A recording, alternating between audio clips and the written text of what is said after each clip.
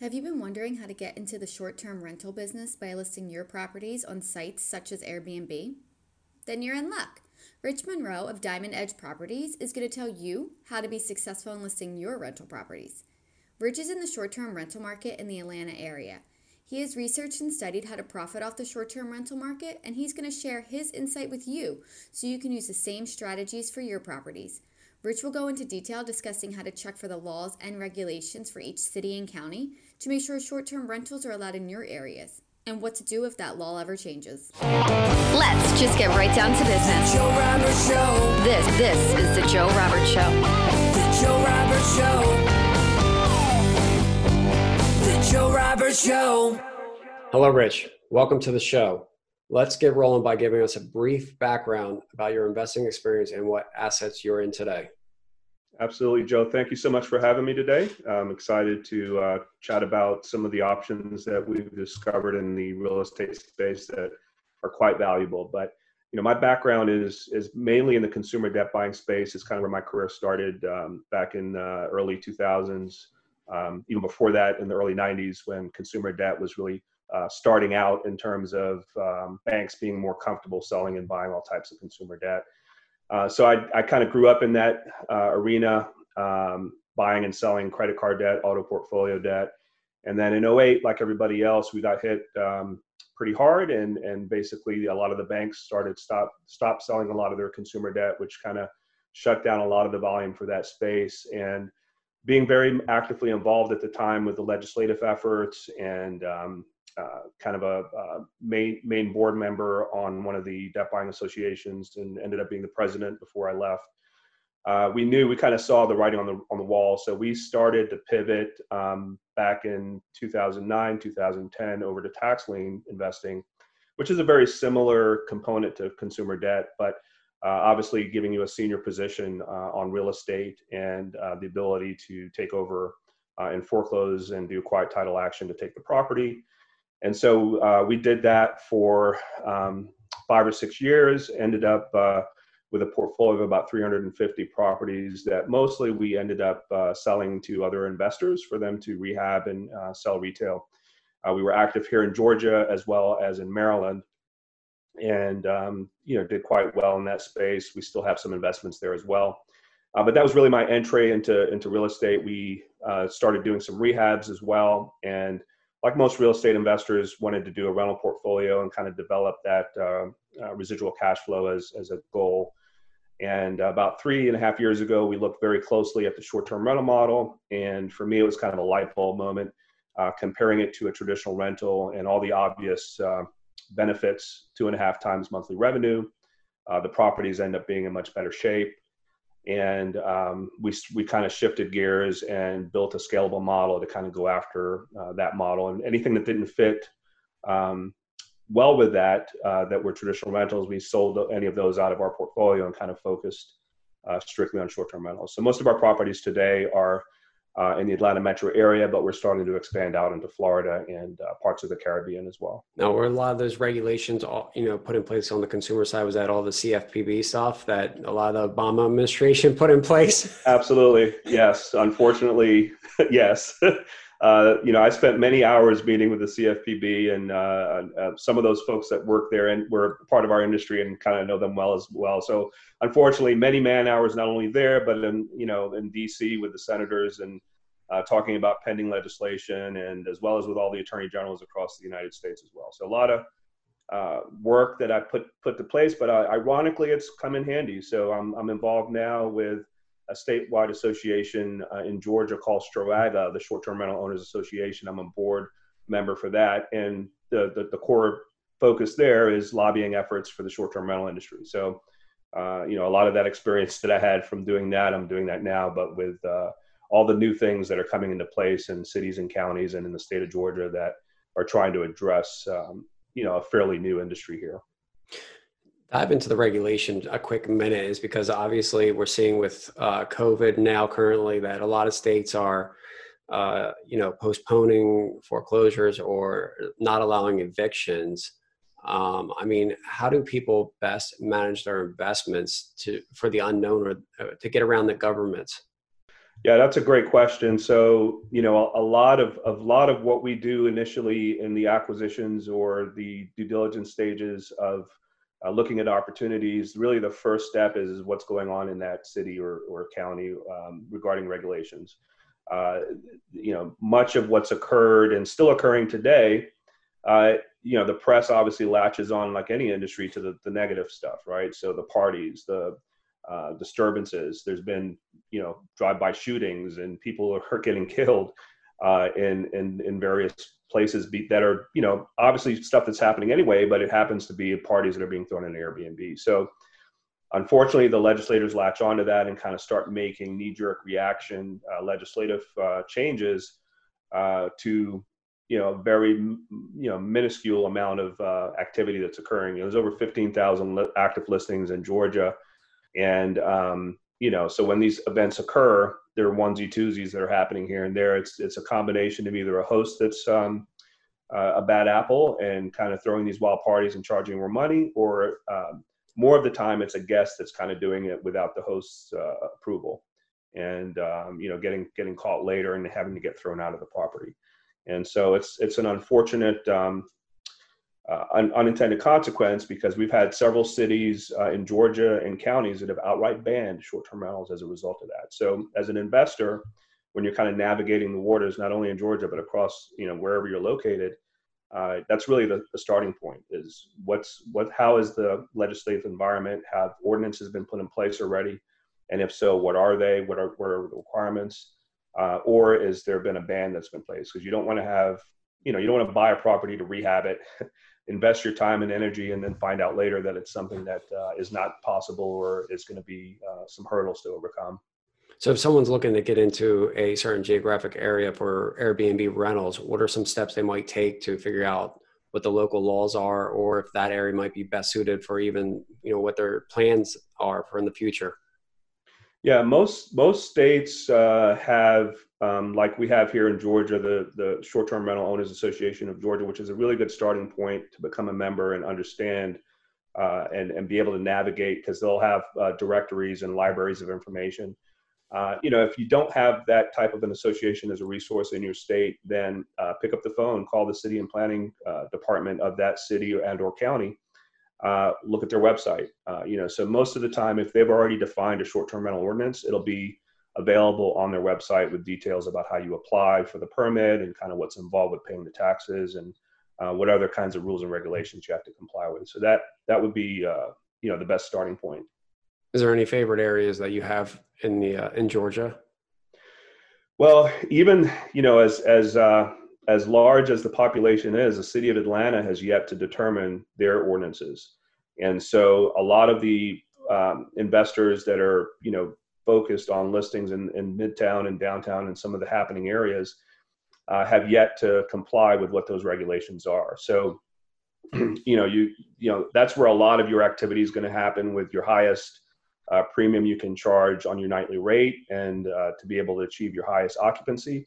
But there are other parts, suburban areas of the Atlanta metro area that do quite well as well. That, for example, near the Truist baseball park that got built in Marietta and Smyrna, you can get a 4 or 5 bedroom home in the suburbs up there and do quite well.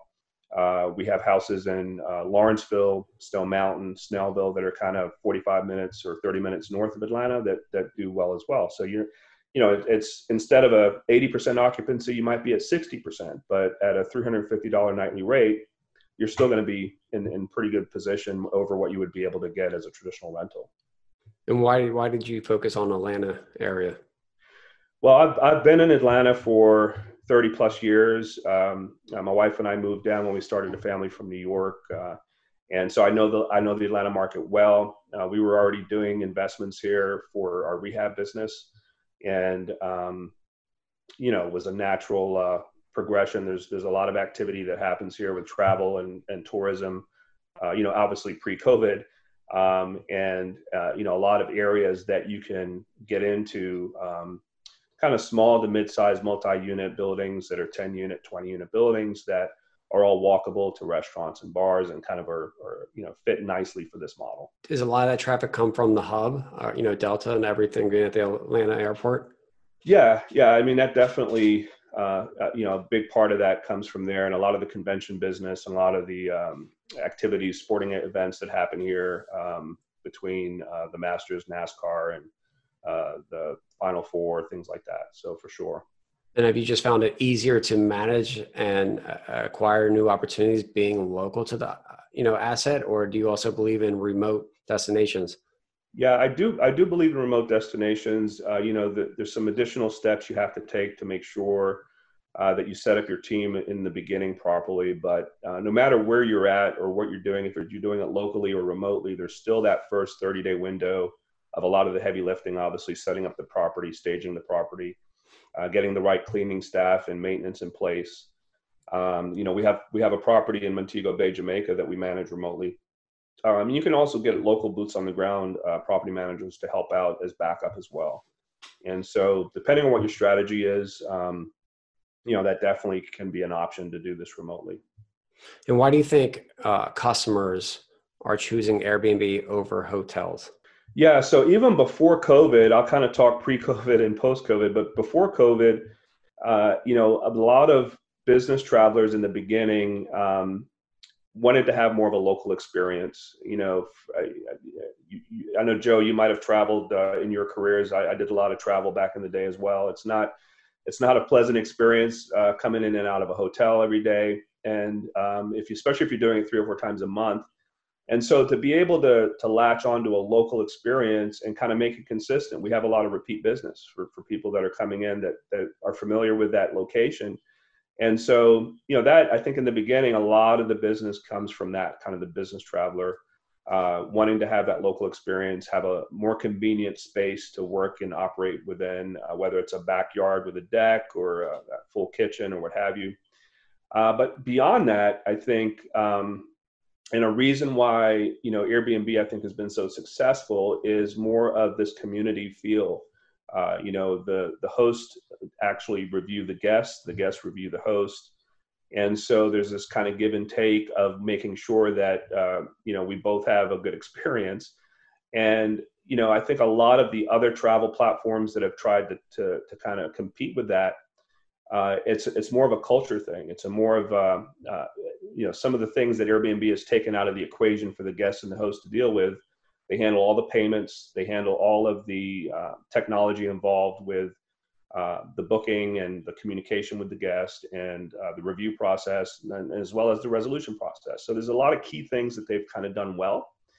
And then beyond the kind of the one-off business travelers, the other thing that's kind of been attributed to their success is large groups traveling together, right? So if your family has a 12-year-old son that's in a baseball tournament, they have to go travel, and they're going with other family members or other team members, you can get a 5-bedroom home for, $250 to $300 a night for, up to 10 people potentially, versus a hotel for 5 different hotel rooms for that same nightly rate. It's just an economic decision. So it becomes, a combination of convenience as well as the definite savings in dollars that people can do by joining together. Business travelers are doing the same thing. They're getting 3, 4, 5-bedroom homes instead of getting multiple hotel rooms, and for the same reason. Got it. And I guess what you're saying is like a different social dynamic between the guest and the host, and the host communicate a lot more with the guests and can provide different services than if you're staying at the hotel, correct? That's right. And obviously it's comparable to like Uber, right? Compared to a taxi experience. Everything's done on the app. It's self check-in.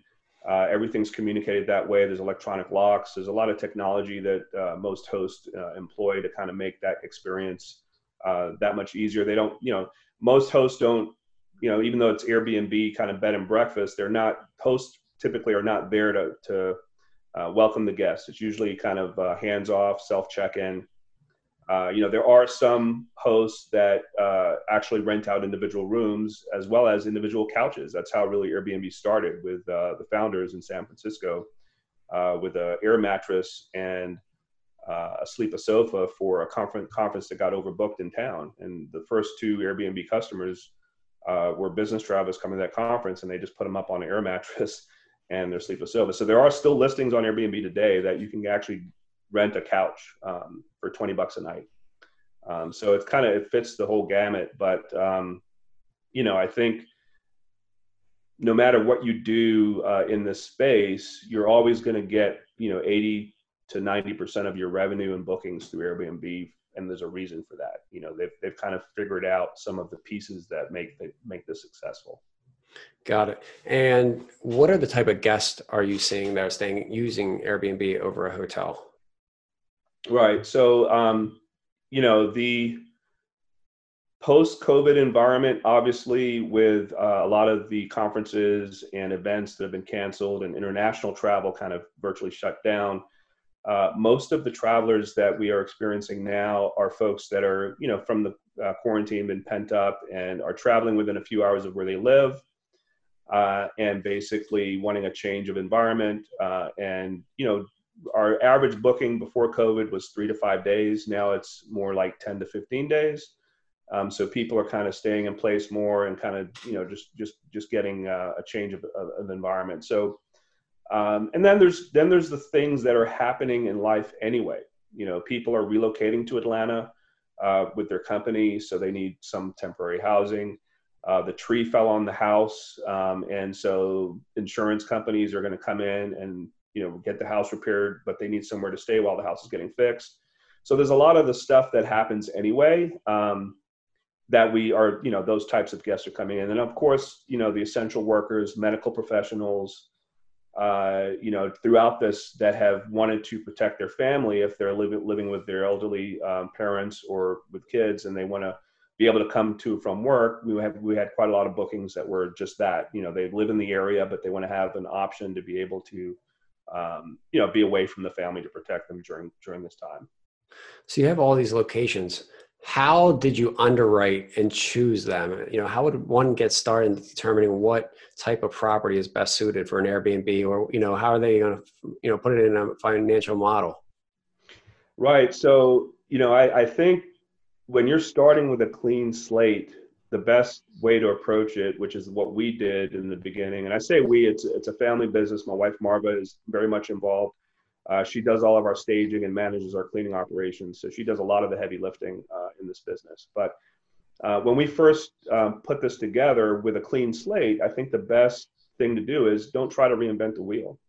If you look at a heat map, which is what we did as far as where is all that short-term rental activity occurring the most, for the Atlanta area, and it's not much different in some of the other major cities, the downtown areas, the midtown areas, where, like I talked about earlier, it's very easy to, come from the airport in an Uber. You can walk 3 blocks to dinner. You can walk another 2 blocks to go to hang out to different bars or clubs, and you can, go shopping in the shopping mall a few miles from there. So that, walkable quality, I think, is a good starting point. If you don't have any other reason to go somewhere, I think, that why reinvent the wheel? You start off with the highest potential in nightly premium rate, as well as your highest potential in occupancy, and which is kind of what you look at in the short-term rental space. It's a little different from long-term rentals because you've got those two moving pieces. So when you're doing your analytics, that's kind of the starting point, is what's your average nightly rate you're going to be able to command along with your occupancy for the month, and there is some seasonality involved as well. So your both of those numbers are going to change depending on what month it is. And so would people go and check Airbnb and see what's being posted in the area in the nightly rental, or use a service like AirDNA? How would they determine what the vacancy, is for the year and kind of what the nightly rate is per bedroom?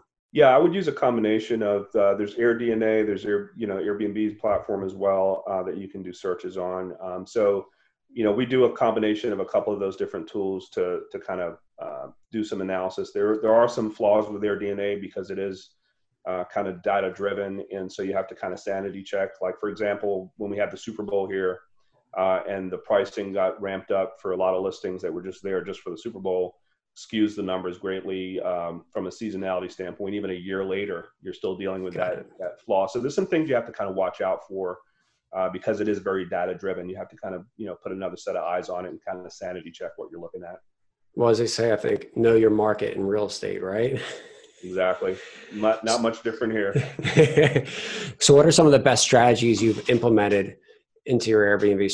Well, in terms of, best strategies for automation, and, we've got virtual assistants that do a lot of our guest communications. So 90% of the time, that guest interaction is being done by a virtual assistant that's kind of getting direction directly from our team. And so that's what helps you be scalable, to be able to have a lot of that information handled. We're at 23 listings now. We're probably going to add another 10 by the end of the year. And so it's all about scalability and putting things in place that kind of help you scale. And so I think that's one of the key components to having this be successful. You don't want to just kind of look at it as a one-off. It's all the decisioning and the systems that get put in place have to have the end game being scalable. So we have properties that we own, we have properties that we rent through rental arbitrage, and then we also have properties that we manage for other investors. Got it. And is everything handled in-house, or are you guys using any other third-party vendors for management? So for management, we have a couple of different platforms. There's what's called channel managers that help managing the calendar to make sure that you're not doing double bookings for, because we do have some of our listings on HomeAway and VRBO and some of the other platforms just to kind of fill in the calendar to maximize occupancy. So, we employ the channel manager, and then there's a short list of other technologies that we utilize that help manage the process. I mentioned locks earlier. We also do kind of smart home technology with cameras, thermostats, to help manage the process. And then we use noise detection devices. It doesn't record, but it measures the level of sound.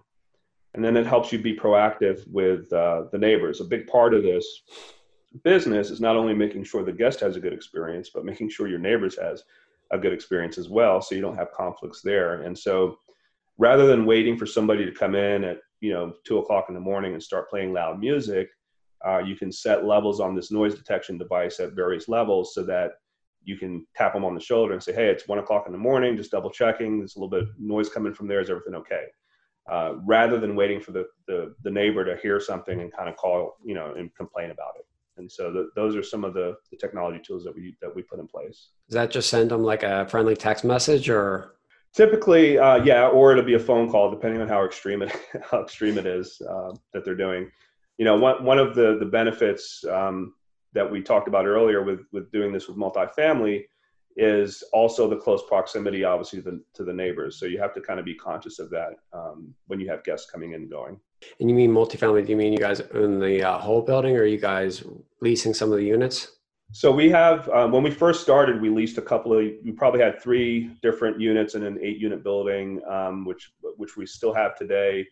But there's also opportunities that we're looking at that are 30-unit buildings and taking out, an entire floor of 10 units, preferably the lower floor. And so there's some strategies that you can do there that partner with the developer of the building where, especially in this environment with unemployment being so high and the uncertainty with being able to place tenants, we're engaging with a lot of those new developments or properties that are being rehabbed to kind of help them kind of maximize occupancy from day one so that it's not an uncertainty. Is that what you meant by rent arbitrage?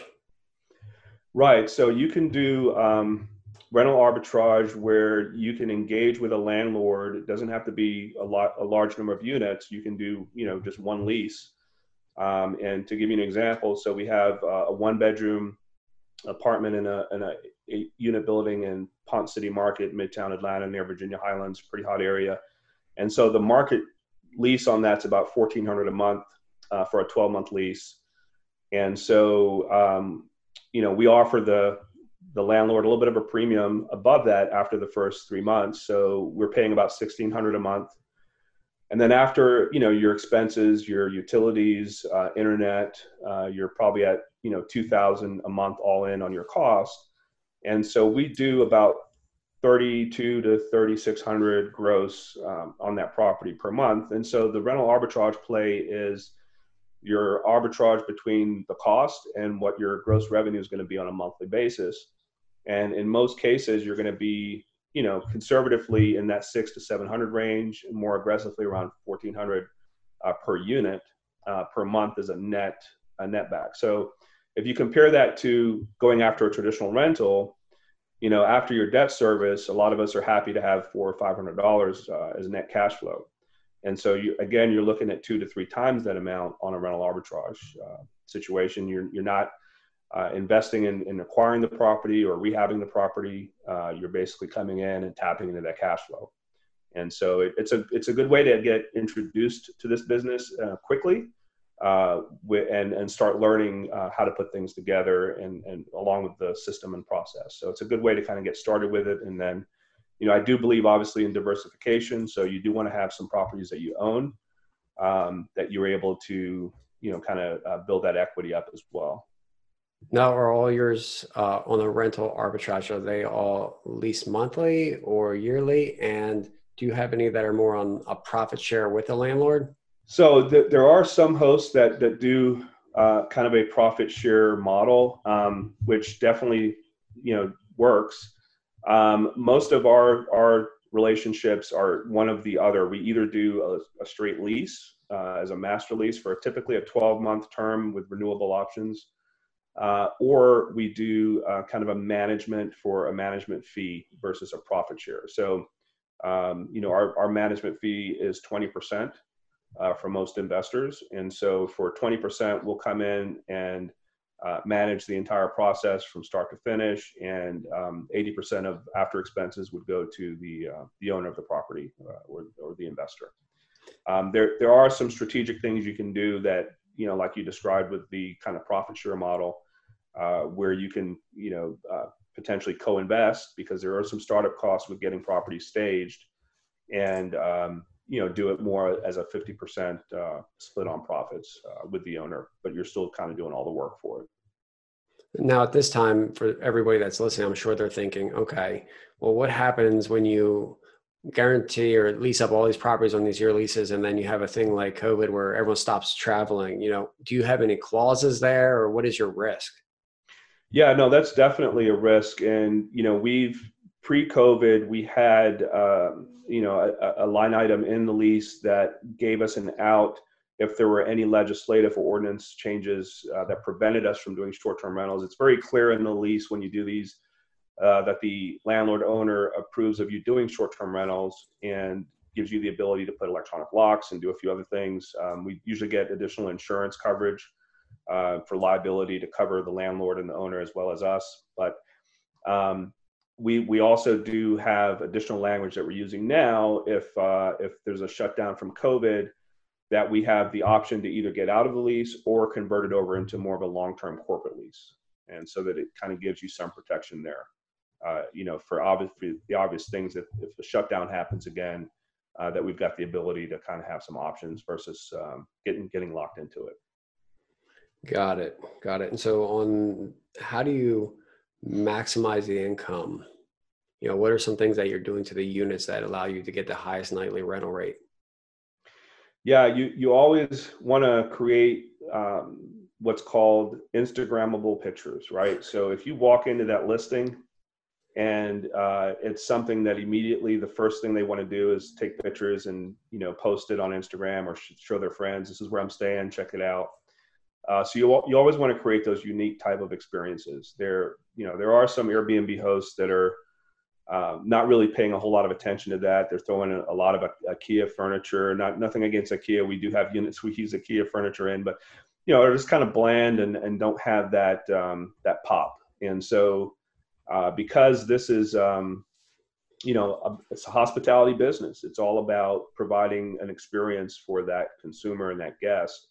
And so when you first set up a property, you want to have something unique going on, and then have the ability to have, it's not much unlike when you're trying to sell real estate. You want to have that listing picture that's going to be kind of your money shot, right? That says, I want to go stay there. That's a really cool environment. And so, that's kind of a key part of the business because they're making 90% of their decisioning on whether or not they want to book that place, mostly on price, but as well as on appearance. So they're looking at those listing pictures to make those decisions on the platform. So those money shots that they post on Instagram is basically free marketing for your unit. Exactly. Got it. And so when you guys also do the units where you rent or lease the unit, are you leasing them already furnished, or are you guys looking for vacant ones and furnishing them? Most of the time, we're doing it from scratch with a vacant, empty property. We do have other properties that we've acquired that are furnished, which is a kind of a good added plus.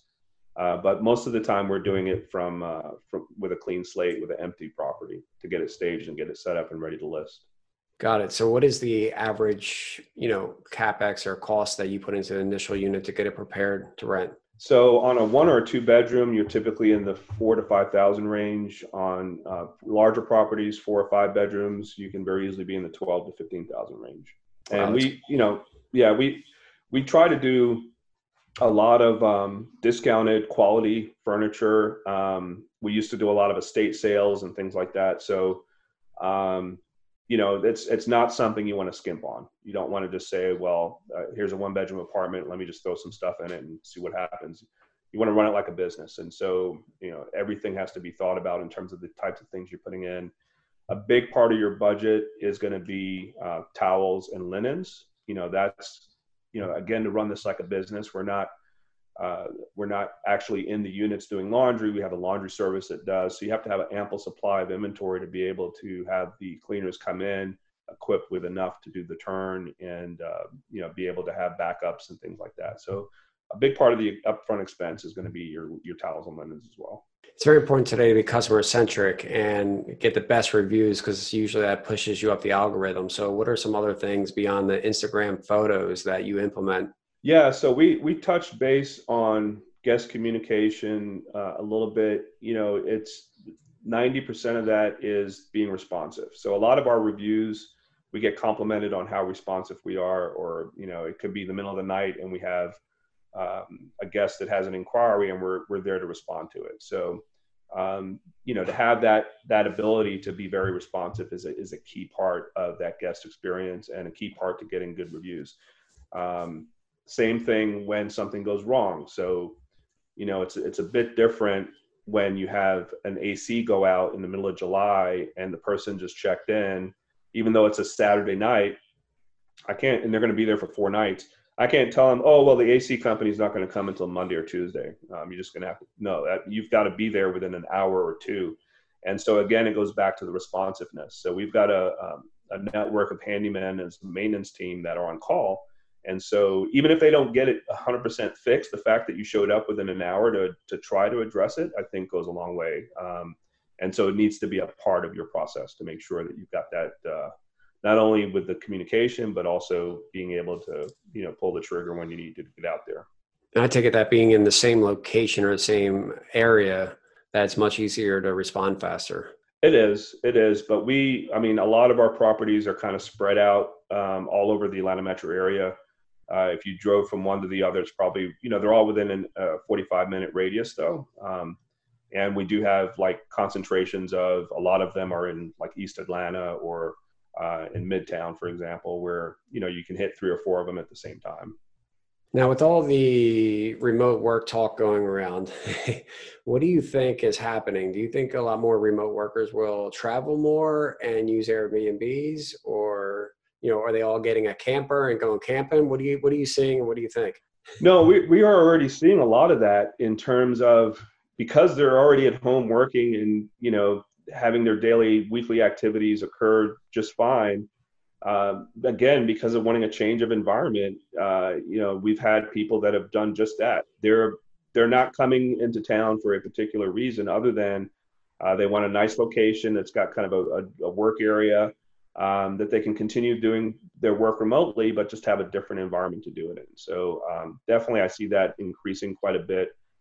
One of the other major factors, which is kind of obvious, but is definitely a positive for the short-term rental space, is, the inability of hotels to keep up with the social distancing requirements, the cleaning requirements in the common areas that folks go. So people are going to be, already starting to be a lot more comfortable dealing with an independent property that's been cleaned, disinfected, and prepared for their stay. And in a lot of cases, we put gaps in the calendar so we don't have somebody checking out the same day or within a few days. So there's things we're putting in place to kind of make that guest a little bit more comfortable with that environment. Self check-in, like we've talked about before. So there's all those attributes that come into play that we already all had logical reasons to use Airbnb and short-term rentals before COVID, but now there's additional major health risk reasons that are making it even more of a viable option, and will do nothing but increase occupancy and the ability for those properties to do well. What are some of the biggest problems you've seen guests have at any Airbnb property, and kind of how is that resolved? Right. So, I mean, there's the same things you put up with as on long-term rentals is the same thing you'll be putting up with on short-term rentals. So that you've got to really be able to address those issues, whether it's a toilet that's backed up or a septic system that's backed up, or the HVAC is not working. The doorknobs are breaking. There's a lot of things that you just have to be very reactive to be able to fix when they come up. And so, the maintenance and the upkeep is a big part of it. After people check out, we do a full property inspection, not only to prevent the next guest, but we want to make sure if there was something that was broken on that while that guest was there, that we hold them accountable for those expenses, for whether it's any property damage to any of the furniture or items or the property itself. And so, the cleaners have a part of their to-do list is to do a full property inspection as well. In between each guest stay. So that's another reason why, the properties end up being in much better shape. They're professionally cleaned, and we're constantly making sure that it's up to par. Got it.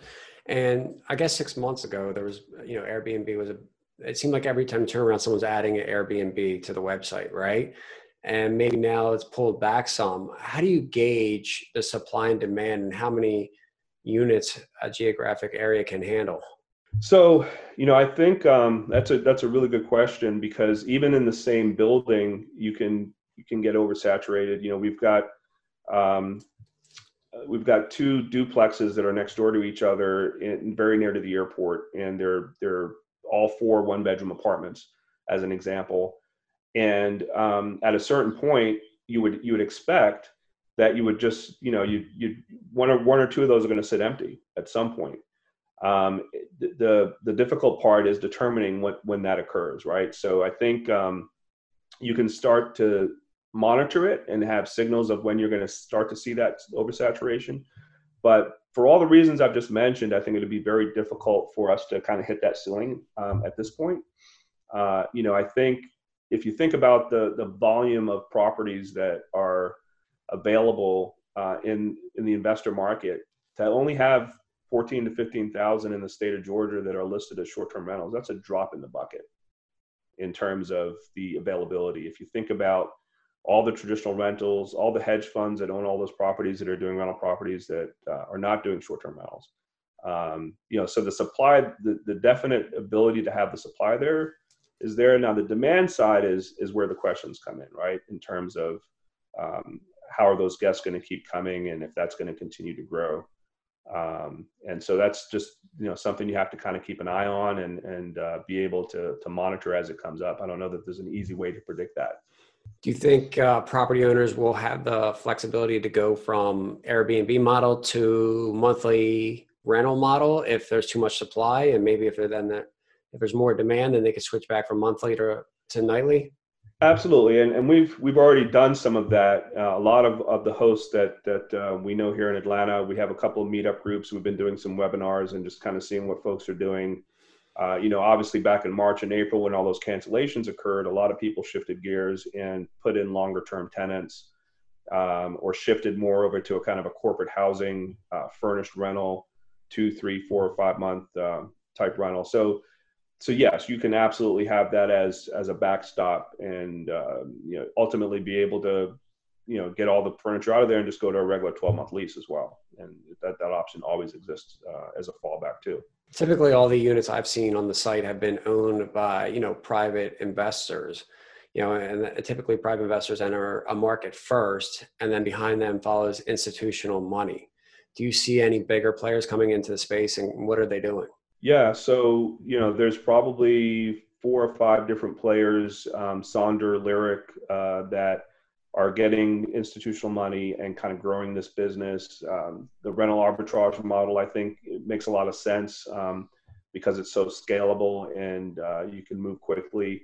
And so, those folks have put several $100 million to work over the last couple of years in markets like Atlanta, Houston, Texas, and some of the other areas. They, like everyone else, got hit hard with the cancellations.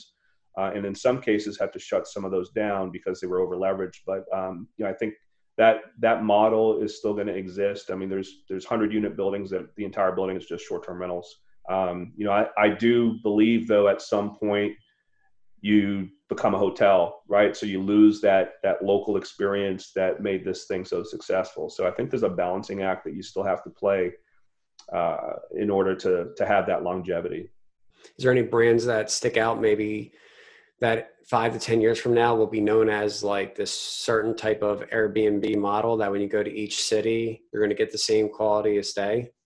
Possibly. There's Stay Alfred is one. There's a couple in Chicago that are kind of more mid-size or smaller that have some good potential because they're focused on what I talked about earlier, that uniqueness, right? So they're creating these unique boutique experiences that are Instagrammable pictures that kind of keep people coming back. And so, I think for the larger players or mid-sized players that are doing that and implementing that as a part of their process, it kind of differentiates them from all the rest and, makes it interesting.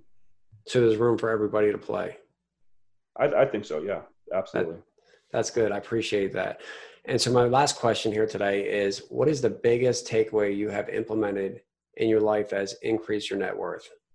Yeah, I would say the biggest attribute or biggest thing that I've done that's kind of increased in net worth is the ability to take a self-directed Roth IRA and invest in real estate and be able to make those returns and continue to push it forward. And you're benefiting in two ways: the ability to kind of offset your tax consequence as well as maximize your potential. So a lot of our tax lien investing in the beginning was done through self-directed IRAs as an acceptable investment strategy. And so in Georgia, for example, your one of two exits is going to be your 20% penalty after a year. You get that back as an investor, or you seize the property and sell the property out. So, so when you implement a certain niche real estate prospect in self-directed IRAs, I think it's a nice way to kind of escalate your equity and growth. That was great. And if people want to get a hold of you, have any questions, what is the best way for them to reach out to you? Yeah, sure. You can reach out to me. We actually do have a Facebook page called Diamond Edge Short-Term Rental. And we also have a Facebook group called Atlanta Short-Term Rental Investors. And so we do a lot of webinars and we've done workshops and things like that. A lot of that is announced on those two Facebook outlets. Or if there's a property or a market you want to get some help with looking at marketing, you can also text me your information and we can get in touch. My number is 770-540-7638. Well, I appreciate being on today and glad that you reinforced that Airbnb is here for the long term. A few months ago, everyone thought it was maybe dead for the moment, but it seems like it didn't take too much longer for people to be back traveling again. So all the information you provided today was really great content, and we appreciate having you on. Thank you so much for having me, Joe, and I look forward to seeing you again the next time. Thanks. Don't forget to subscribe to the show on iTunes and leave a rating and a review. See you on our next episode. Thanks for listening to The Joe Roberts Show. Take these tips and insights that you can use to help grow your own personal wealth and share them with a friend that could also benefit. Don't miss a single episode or updates. Subscribe to our email list at joerobert.com. And as always, keep pushing yourself towards a more impactful life. The Joe Roberts Show. The Joe Roberts Show.